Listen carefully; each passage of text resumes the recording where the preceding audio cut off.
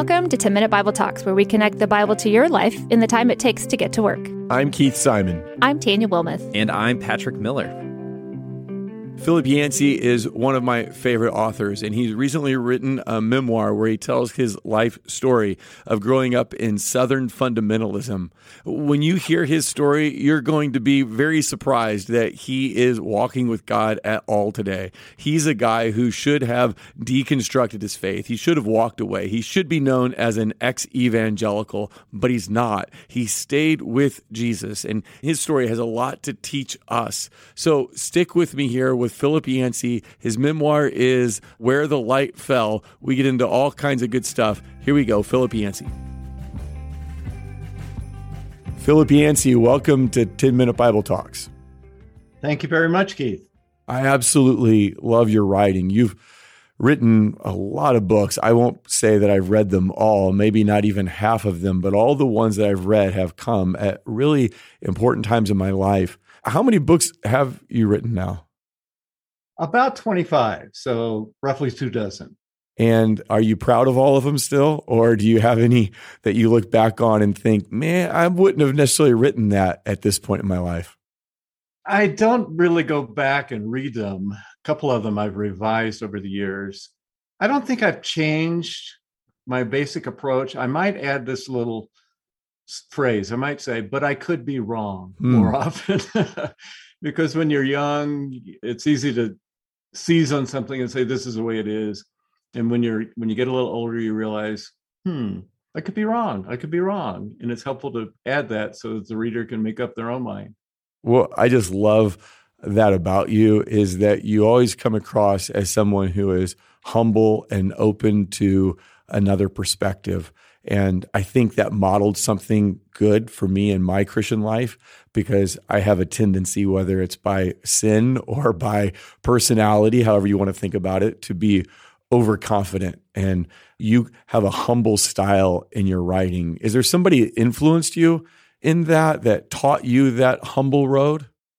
Yeah, negatively. The church I grew up in was very authoritarian. The pastor was up on a pedestal and he was lecturing us and shaking his finger and telling us each week how bad we were and how sinful we were and how we're in danger of hellfire and brimstone. And then I would go to these revival meetings in the summer where even louder pastors would come from other states and lecture us in louder voices. And I learned to be resistant to anybody who comes across with that, I know the truth and you don't, and you better get on my side. And I found safety in just kind of backing off and thinking, well, this may be true, but I'm not going to accept it just because he says it. I need to investigate it for myself. And that's one of the things I love about Jesus, Keith. He never twisted people's arms. In some ways, he made it hard for them. He would just say, it's not easy to follow me. It's the narrow path. You may have to take up a cross. It's going to be tough. And if somebody walked away from him, the rich young ruler walked away from him, and Mark says, and Jesus loved him, even though he just rejected Jesus, didn't become one of his disciples. And I learned that humility just by noting Jesus' style in the Gospels, frankly. Well, in all your books, you have this humility, but it's not wishy-washy humility. It's a humility of conviction. And so when you say, I could be wrong, it's not as if you are speculating and you aren't confident in what the Bible is teaching. It's just that know that your own fallibility and that you're learning and growing and you're still in process. You haven't arrived. And so I just want to thank you for that, for modeling that for me in my life, and I'm sure others. You've written a lot of books, like you said, 25. Some of the ones that are the most popular, I think, or at least that I'm most familiar with, are Disappointment with God, What's So Amazing About Grace. My all-time favorite, before I read your memoir, is Soul Survivor. Now, in all those books, you kind of obliquely refer to your personal story. If I remember right, you talk about growing up in kind of a Southern fundamentalist culture, but you don't tell many of the details in those books. Now, in your memoir, Where the Light Fell, you have kind of come clean. You've told your whole story. Why did you wait so long to tell us all the details? Were you trying to protect someone? Why did you wait so long? There were personal reasons. I was hoping for some reconciliation in my family, and there have been some movement toward that. However, it's hard to write about people when you know you're going to hurt them. And some of the things I say probably will hurt people who are close to me. I wrote it because I know there are a lot of people who have been wounded by the church and by their own families, and I wanted to speak to them. And I also wanted to capture that group I grew up in. A lot of us share some of those experiences from summer camp and Youth for Christ Club or Young Life Club and going forward at a revival meeting, and I've read great books on fundamentalist Mormonism, like Educated by Tara Westover, great books on growing up Orthodox Jewish or Irish Catholic, but I hadn't really found a book that captured that whole subculture that we grew up in. And it's got some good parts, it's got some bad parts, and I'm not writing an analysis. I'm just trying to tell what happened. This is my story, and I happen to grow up in one of the more extreme forms of fundamentalism, and in a more extreme form of the dysfunctional family. And at first, I regretted a lot of that. And then later, when I became a writer, I thought, that's great material. Not only that, I was coming of age in the middle of a very chaotic time of history, the 1960s, when everything was up for grabs, when there were hippies and civil rights protests and anti-war protests. And lo and behold, here we are 60 years later, and many of those things are recurring. So the racial issues have come back, and mass street protests and all that, and the country is divided once again. So I thought, I need to get this down. I need to try to capture that whole story. Yeah, I think your story, your memoir does that. It shows us kind of a humble path into cultural engagement, a humble path of learning to love people who are very different than us, a humble path of processing your past, your hurt, your pain, the dysfunction. And I want to get into your church experience a little bit in a second, but you start the book by telling a story about how you found out the truth about your father's death. And that's the opening pages of the book. Could you share that story with us and then tell us how what you found out there framed your childhood? Yes. The pandemic in the 1950s was polio. It was a scary pandemic because, unlike coronavirus, it mostly affected children. My father was an exception because he was 23 years old. He was an ordained pastor, was planning to be a missionary, had several thousand people lined up to support him and to pray for him. And they were getting ready to go to Africa. And then, boom, overnight, he contracted a severe case of polio so that he was paralyzed completely. He couldn't move any part of his body except his head a little bit. He couldn't even breathe on his own. So he was put in an iron lung, this machine, a big cylinder around his body that had a vacuum and forced his lungs to expand and contract. He was in a charity hospital, and it wasn't a very pleasant place. They didn't take particularly good care of him. And often he would signal for a nurse, and the nurse wouldn't show up. And he was in there for 2 months, didn't have a lot of hope. But because of his commitment to Christ and his commitment to missions, a lot of people around him decided, well, maybe God will heal him. Let's pray that. So they started praying for a faith healing. This is the part I didn't find out until I was 18 years old. Of course, I knew that he died. I was only 13 months old. I have no conscious memories of him. But I knew that he died. And it was when I was 18 that I found a newspaper clipping in that period where he was removed from the iron lung because these people believed that he would be healed. They believed so strongly that they took him out of this machine that was keeping him alive. The newspaper article made it look like he had good potential for regaining some of his feeling. He was certainly happier. He was in a little clinic, had no machines around him. His wife, my mother, could spend the night with him. And the article was very upbeat, but I looked at the date of the article, and it was 9 days before he died. And I had never been told that actually he died because, against medical advice, these people took a leap of faith and believed that he would be healed. And I learned from that early on that what we believe matters, and that not everybody who claims to speak for God actually does. These were people who cared about him, who wanted the best for him, and they believed that God would heal him, but they took on a prerogative that we really don't have the right to take on, with tragic consequences. When I think about Southern fundamentalism, I don't think of it as faith healing. Was your dad, you said he was a pastor, was he from kind of what we would think of now as the prosperity, health, wealth, gospel kind of church? Or was this out of character for him, the best you can tell, to leave the hospital against medical advice because he thought God was going to heal him? Is this normal for him, or is this foreign to him at this point? I would say it wasn't normal at all. He was Southern Baptist, and they weren't real big on signs and wonders. It wasn't part of their ethos. However, there was a church in Philadelphia that my mother came from, and they just concluded that someone with that much potential, he already had a string of people that he had led to the Lord. God couldn't possibly take a 23-year-old boy, a young man with that much potential, who was going to be a missionary in Africa.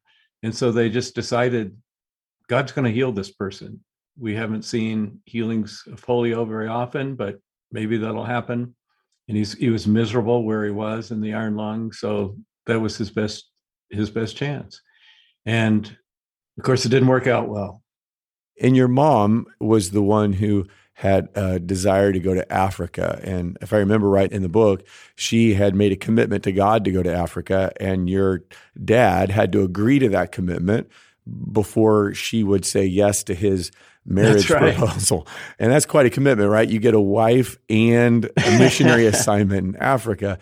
Now, of course, he died before that ever happened, but that commitment to go to Africa, that shaped your childhood. Yes, it did. She made a vow, much like Hannah in the Old Testament, who wanted a son badly, but she was infertile. And she prayed to God. She said, if you just give me a child, I will give him back to you. So Samuel was born, and she took him to the temple and gave him away and said, here, you raise him to be a priest. And I was told early on that that's what my mother had done, that she had given the two of us, my older brother and me, to God to replace our father as a missionary in Africa. So we were kind of a guilt offering or an atonement offering.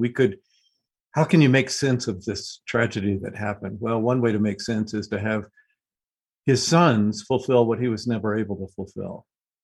And did you know that that was a kind of a deal she had made with God as you were growing up, that there was this pressure on you to go be a missionary? Or was that more in the background and you weren't aware of it?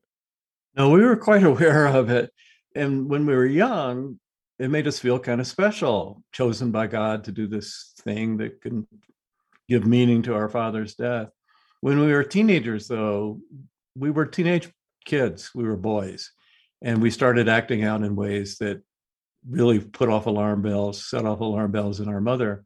And in a lot of ways, she just kind of went off the rails. And that vow became a kind of curse, especially for my brother, who would take her on.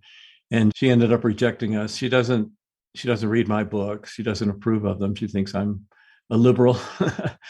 And then she broke with my brother. They haven't seen each other in 51 years. It's sad to hear that a vow to go to Africa to represent Jesus ended up breaking apart a family. It's hard to put into words. It seems like it shouldn't fit together. Your mom, I guess, I don't know her obviously, but it seems like she loved Jesus and wanted other people to know about Jesus. And yet there was something about her faith that, I don't know, how would you say it? What's the right word? That ended up becoming toxic for her own family. Toxic is a good word. And it happens, there are some people apart from a religious basis who are disappointed when their kids become artists instead of a doctor or a lawyer. I know a lot of Asian families who have that kind of pressure, and kids want to go one direction, be a musician, and the parents say, no, you've got to go to law school. It's just the culture. In our case, it wasn't just a culture, it wasn't just a preference, it was a solemn vow. And it hung over us like a sword.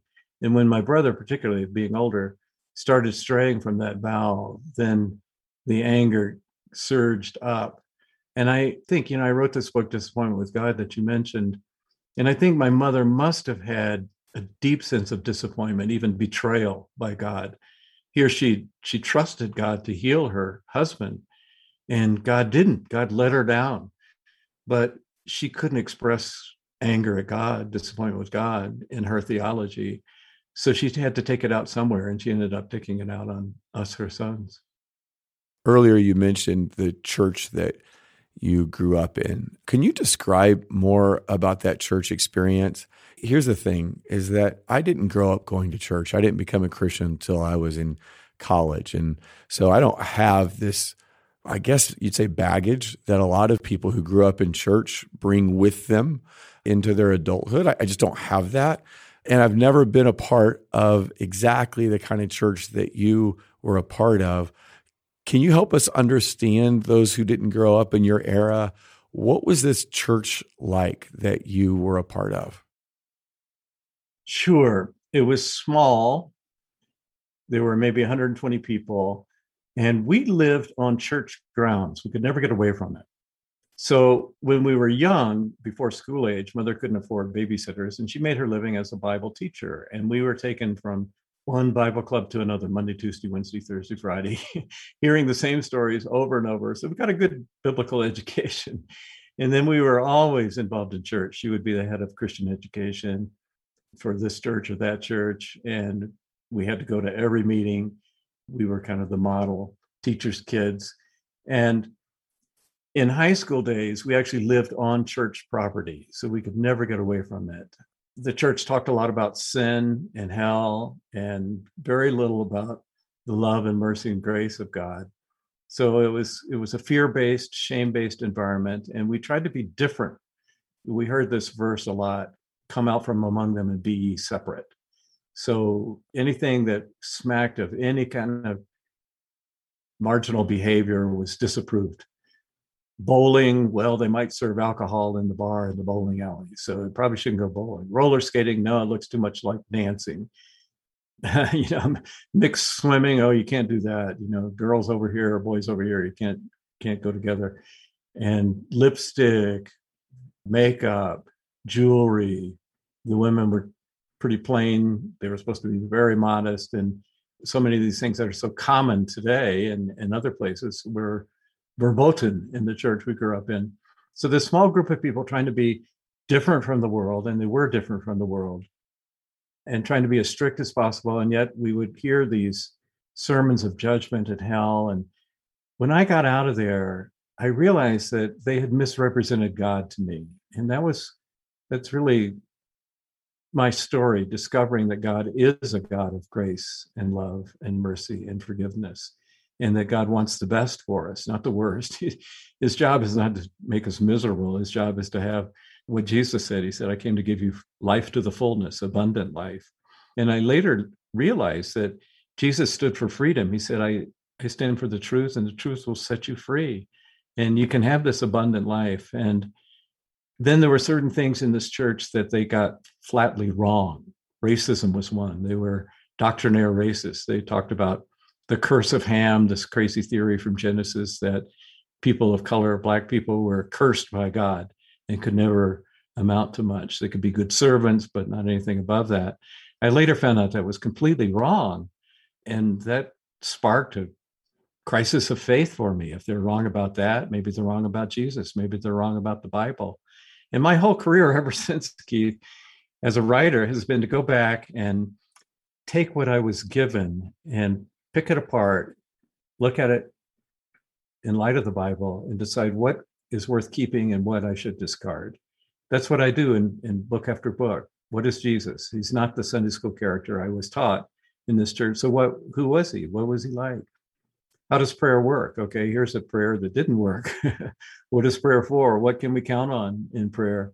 And grace, I didn't feel much of it. So where does it come from, and how do I experience God's grace? Now that all those books are done, was the time for me to look back and figure out in this memoir, to kind of paint a picture. This is my story. How does it relate to what followed it? And that's what I hope the memoir, Where the Light Fell, does. Yeah, it's almost as if you publicly wrestled with God through all the questions that your childhood experiences raised. And I want to get to this in just a second. It almost feels like you were deconstructing your faith. That's a big term everybody's using now. And I want to jump into that 1 second, but I got a question first. You're talking about the shame-based, rules-based, guilt-based, racist church. And when I hear that, it sounds so unappealing. Like, why would I want to go to that church? Who's signing up to go there, right? So how do you answer that question? What is it about these toxic church environments? We're listening to the rise and fall of Mars Hill. Lots of people are, as you and I visit today. And we're hearing stories. Now, that's a bigger church, and so probably everybody at that church wasn't aware of what was going on in different pockets. But in your small church of 120 people, everybody kind of knew everything, I would guess. Is there a personality type that's attracted to that kind of church? Is there something in the human soul that is hardwired to want that kind of shame or guilt? What drove people to go there? I assume they were sincere in their tending of that church. They thought it was good, I guess, for them. When I look back, I do see some positive things. For one thing, it was biblically based. Now, you could have arguments, as I do, with how the Bible was applied, but the sermons were biblical exposition. So if you believe the Bible is God's word, and there's a pastor there saying, I will interpret God's word for you, there's an appeal. And beyond that, it forms a tight community. So often a church like that, this church does attract the marginalized, someone who's got an alcoholic husband who may beat her occasionally, or in our case, we're living in a trailer. We wouldn't have felt comfortable in an Episcopalian church. We wanted a down-home place with people with fingers missing and one eye and things like that. I don't know if you've ever read the Southern writer Flannery O'Connor, but she writes about these kind of people, fundamentalist people in the South, not far from where I lived, in Milledgeville, Georgia, she lived. And they're seeking affirmation, they're seeking meaning in life. What they're really seeking is for God to say, I love you for who you are.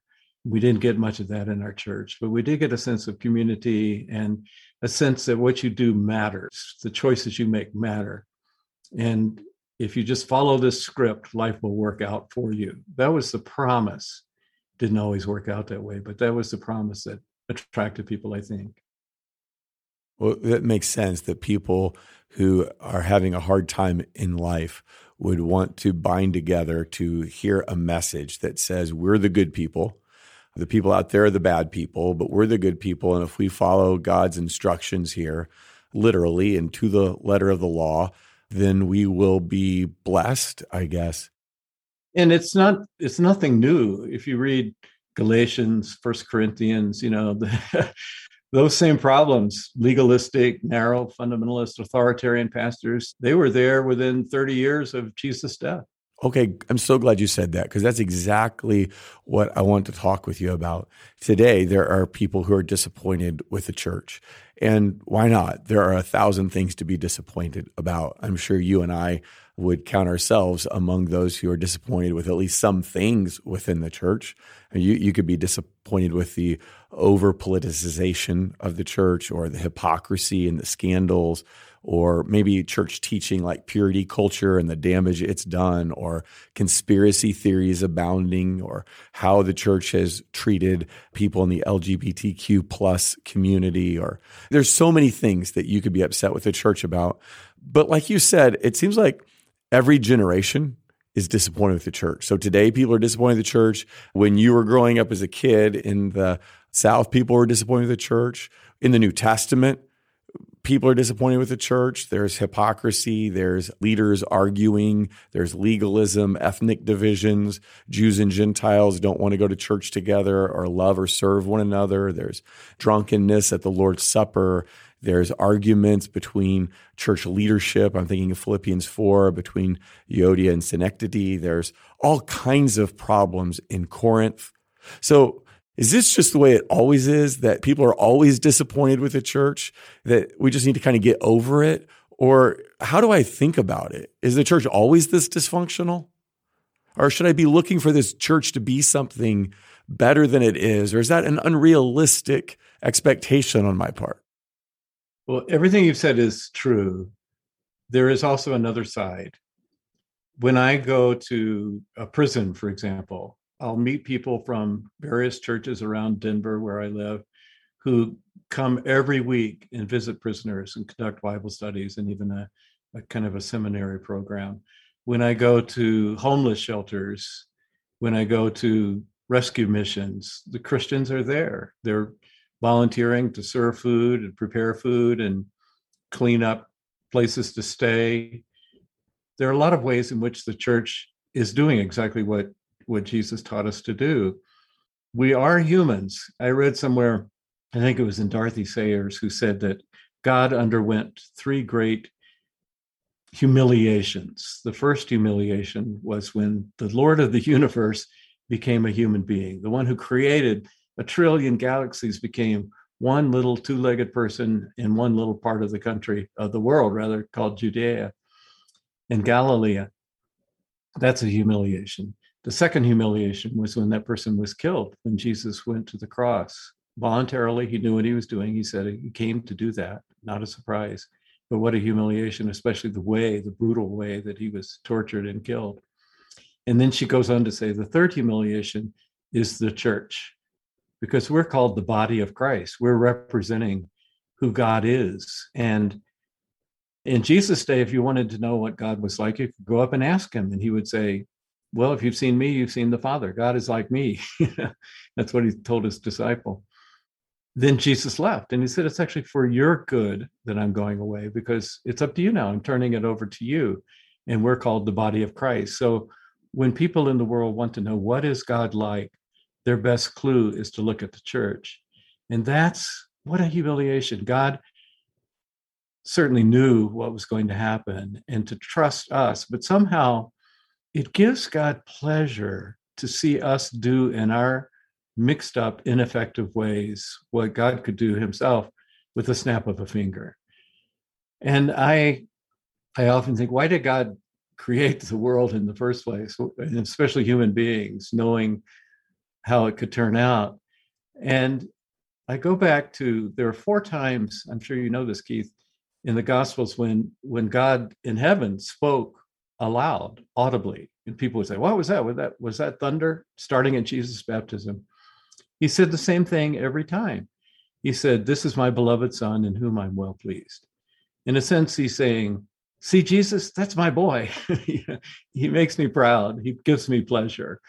And I think that's why God, who is a God of love, created us in the first place. He wanted to be able to point to us and say, that's what I had in mind with the human race. And occasionally we do that. A lot of times we don't. But God thought it was worth the gamble, worth the risk. Jesus could have stayed around. He chose not to. He said, it's up to you now. And I'm sure Jesus knew, because he had been around his disciples who were pretty dense themselves. I'm sure Jesus knew it wasn't going to turn out perfectly, but he wanted us to experience the connection with the vine, the connection with God the Father, and through that to somehow get across the good news of forgiveness and love that he came to proclaim. I like how Dorothy Sayers said it, that it was a great humiliation to turn over his reputation to the church, to Christians. It seems like a huge mistake from my perspective, right? Yeah, I often say, if I were God, I wouldn't have done it that way. No, I mean, I agree with that. One of my mottos in life is that a key to a happy life is low expectations, right? Because disappointment is the gap between your expectations and reality. And I think we have these expectations for the church to be all the positive things you mentioned, pursuing racial justice, serving the poor, being open arms to offer grace to those who need it, loving and serving and giving. And yet, the church never is that in the way we would hope. It never quite lives up to that reputation, because in the church, it's people like you and me who are broken and flawed and sinful and selfish and miserly, all these unfortunate sins that we still struggle with. So it feels like we're set up to always be critiquing the church, because it can never live up to what God wanted it to live up to. So when you talk to people who are disappointed with the church today, you've had a lot of experience doing that, I'm sure. Where do you give them hope, or how do you help them process their disappointments? Well, I start by, after I hear their story, I usually sit back and say, oh, the church is worse than that. Let me tell you my story of growing up in the church. And they say, wait a minute, I thought you were a Christian writer. Well, I am. But what I've learned to do is not blame God for the church. And for all of its flaws, the church is the place commissioned by Jesus to carry on the message. And I've seen it happen. There are some healthy churches. There's some unhealthy churches. I went to a pretty toxic church, I call it. And I also say to them, if you're looking to be entertained, church is not going to work for you. There are places with better music, more scintillating stories, but we are commanded to come together and worship God. It's about remembering why we're here and who we are. And I think it's important for us as human beings to have that reminder, to be among other people who are committed to Jesus and hold us accountable. And if a person is healthy, I would say the church needs your health. We need more people like you. Don't give up on the church. They need you. Don't think of the church as a place where you're going to only get good things. It's a place where you can also give. Any relationship that has meaning will have those frustrating times. Think of being a parent. How many women going through childbirth have said, I will never go through this again. And yet they do. Second, third, fourth, in some cases. How many parents of teenagers, man, I wish I had never had these kids. They've ruined my life. But later, when they're older, they look back and they have a different point of view. And maybe that gives us, that's why God is portrayed as Father in the Bible. That's something we can relate to. No family is perfect. Families are frustrating. Families are full of pain and wound and all of that. And yet, that's why that helps form us, helps us become the people we are. And toward the end of life, you look back, what's the most important thing? How many people say, I should have worked less and spent more time with my family? Family matters most, despite all the frustrations. And I think the church is like a dysfunctional family. It is dysfunctional. It's not perfect. Every family is imperfect. And yet, there, in those places, sparks of communion, sparks of community can happen. And that's why we were created. I like how you said that we shouldn't blame the church on God, and we shouldn't hold God responsible. We shouldn't think we know what God is like perfectly by looking at the church. While that should be a goal, that we represent him well, we can't run that backwards and look at the church and come to these conclusions about God. And there's the verse in 2 Corinthians that says that we have treasure in jars of clay to show that this joy inside of us, this treasure inside of us is God and not us. And maybe the church is that way too, broken and flawed, to show that the grace that has been shown toward us is from God. It's not something that we have come up with ourselves. So you share in this memoir, Where the Light Fell, this story of growing up in a family where there was, my word, hopefully you won't take offense at it, a lot of cruelty. It drove your brother away from church and maybe even contributed to his psychological breakdown. It drove you away from church, where you had to process a lot to come back. You saw firsthand a lot of racism and a toxic fundamentalism. You are the classic person who should have left the church. We hear the term ex-evangelical now, the person who has deconstructed their faith and walked away, turned their back. How come you haven't? Several reasons. My brother went that route. He wanted to get as far away from the church as he could. He wanted to try every single thing that was forbidden in the church that we grew up with. And he did try those things, and most of them became self-destructive. They weren't healthy. So he struggled with addictions. He struggled with sex issues. He struggled with suicidal thoughts. And instead of being a concert pianist, he turned out tuning pianos, hitting the same note over and over again, because of the effect of drugs on his brain in a lot of ways. So I saw that what looks like freedom can actually be a form of slavery, because he was seeking freedom to be free, unlike that church, that narrow, restrictive church. And he found his freedom, but it turned out to be a form of slavery. So I saw that negative way to go. And then also, by God's grace, I was led to people who really did have a healthy faith. If you truly find a person who's committed to Jesus, who is made larger in every way, it gets your attention. Pretty early in my career, I came in contact with this man, Dr. Paul Brand. We wrote 3 books together, Fearfully and Wonderfully Made, In His Image, and The Gift of Pain. I was a reporter. I'd interviewed a lot of people, some famous. He was the most brilliant and wisest person I had ever run across. He was British, an orthopedic surgeon who worked among people with leprosy in India. So he was offered the head of orthopedics at Stanford University and at Oxford University, and he turned it down to work among basically the lowest people on the planet, people in the untouchable caste in India who had leprosy, kicked out of their homes, kicked out of their villages, living off in a pile of rocks somewhere. And here's this brilliant orthopedic surgeon devoted to them, and he spent his life among them. And I've never met anyone more joy-filled, grateful, engaged with life. He knew the name of every bird, butterfly, plant. And he did that because of what Jesus said. Jesus said, you don't find your life by accumulating more and more, by acquiring. That's kind of the American way. Let's acquire more and more. You actually find your life paradoxically by giving it away. And in the process of doing that, you find your life. And I came to believe that that was true. And I went through a period of about 10 years where I couldn't write much about my own faith because it was still taking shape. I was in that deconstructing period you talk about. But I could write with great integrity about his life because I had investigated it, and he stood up to scrutiny. So I would encourage people who are going through the kind of experiences similar to what I went through to find people that you want to be like.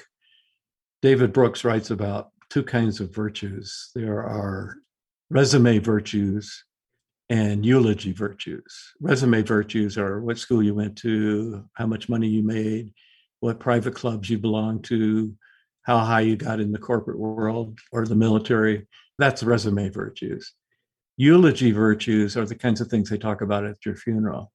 And you go to people's funerals and the pastor doesn't say, this man was smart enough, he bought 1,500 shares of Microsoft stock when it was only $10 a share. I've never heard that at a funeral. You talk about this man was generous. This woman was charitable. She had compassion. She always reached out. This man was kind to his children, always seemed to have time for people. Those are the eulogy virtues. And when you're exposed to someone who shows those, it makes you want them. It makes you want to be like them. And I would encourage people to look for people you want to learn from and be like, and be that kind of person when you're reflected on at your funeral, and let the good virtues chase out the bad. Dr. Brand did that for me, really helped me in so many ways believe that not all church life, not all of the Christian life is toxic at all. In fact, it can make you healthy. And when I saw someone who was living, as best I could tell, as a follower of Jesus, it made me want to be that way too. When you were talking, I thought of Jesus telling the disciples in John 6 that they could leave also. The crowds had all left, and he asked them, do you want to leave? And they say, well, where are we going to go? In other words, you almost hear in their voice, you almost hear them thinking, well, we wouldn't mind leaving, but where else are we going to go? You have the words of eternal life. And I hear that in my head when you tell about your brother, Marshall, who I know you love deeply. He left and he went and searched for things that didn't end up where he wanted. He didn't find life. And so you had this sense, I think you're saying, that to leave Jesus is to leave life. And I don't want that. I got to fight through this. I can't bail. I've got to work through the issues. And I appreciate it because you don't sugarcoat it. You don't put on rose-colored glasses. You're very honest about the issues and you process them. In this book, Where the Light Fell, but in all your books, you're honest about those issues. If somebody wanted to start, like, as I already said, haven't read all your books, I think I would tell someone that my favorite is Soul Survivor. Where would you tell them to start? Should they start with this memoir? Or if they've never read Philip Yancey before, what's the best one to start with? Maybe what's so amazing about grace, because we are all in need of grace. And Paul's very clear, it's by grace that you're saved through faith. Grace is that free gift from God. And a lot of people emerge from different church experiences with a twisted version of who God is, whether God is a bully, which is the image I had. God is into punishment and breaking people and looking for sinners so that he can squash them, or just a librarian who wraps your fingers. People have different visions. And then, of course, people who have been abused. I know a lot of women, when you say our Father, that they flinch because maybe they had some father issues that created deep wounds. And so foundationally, I think we need to believe that God is a God of love and that grace is free. You don't have to get God to like you. God already loves you, not just likes you. And let's start there. And then once you do that, you have a different idea of what God is like and what you were created to be. God does want us to live in a certain way, but he wants us to do it to please him, not just for fear of punishment. And I eventually learned coming to God out of gratitude rather than fear was important for me. I heard a lot of fear and shame growing up. I felt a lot of fear and shame. And now I don't fear that at all. I went through a near-death experience in an auto accident. And as I lay there, I realized I trust God with my life, with what happens today, whether I live or die. And I believe God is a loving and merciful God. And I've experienced that and been piping that tune of grace ever since. Philip, thanks so much for spending some time with us today. I'm sure there are people who are listening who have one foot in the church and one foot out, who are holding on to Jesus, but their strength is waning. Or if that doesn't describe them, that describes someone that they're close to. Could you pray for us, for the people who might be listening to this, who are struggling to hold on? I mean, I think you've walked that road, so you know the issues they face. So I'd love it if you just would close our time by praying for them. Dear God, we have so many wounds. They come from all sorts of ways, directions. And you're the great physician. You are the healer of wounds. And I truly believe that, as I've experienced in my own life, that nothing happens to us that can't be redeemed, that you can somehow use for our good. I look back on my own past, which includes a lot of pain and a lot of unhealth, and I see how you use that. And as I look back now, I see that nothing was wasted at all. Was used by you to form the person that I am now. And I pray for those who are alone, maybe without help, without hope, rather, and don't know where to turn. I pray that they would see you as the great physician, one who would love to just gather us up in your arms. For those arms in person, you've chosen the church. And we've been struggling with that this whole hour as we talk, because the church is not perfect. The church is not God. And yet, somehow, you saw that love is best expressed person to person. You showed us that in person when you came to earth in Jesus. But you left and said, now it's up to us. And I pray that we would do a better job. The commission you gave to your disciples that last night was to be marked by love, to be marked by unity, and to be marked by service to others. And I pray that that would become the motto of the church, that we wouldn't get distracted by these crazy divisions about politics or vaccines or masking and all of that, that we would remember why we're here. We're here and we're called to you because it's the only way that people will know what God is like. That's a heavy burden, I know, but it's a beautiful burden at the same time. And I pray that we would show grace toward each other, toward people who disagree with us, and indeed remember those qualities of love and unity and service. And remember, too, that you're a God of love and that you're the great physician. You specialize in tending wounds. We thank you for that. And thank you for Keith and Crossing and the good work that so many churches are doing around the world.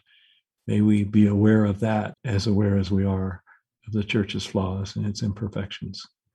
You love us regardless. We thank you. In your name, amen. Thanks, Philip. I really appreciate your time. You were great to work with. I love all your stuff, and so I appreciate all the work you've done. God's really used you in a lot of people's lives, including mine. Thank you.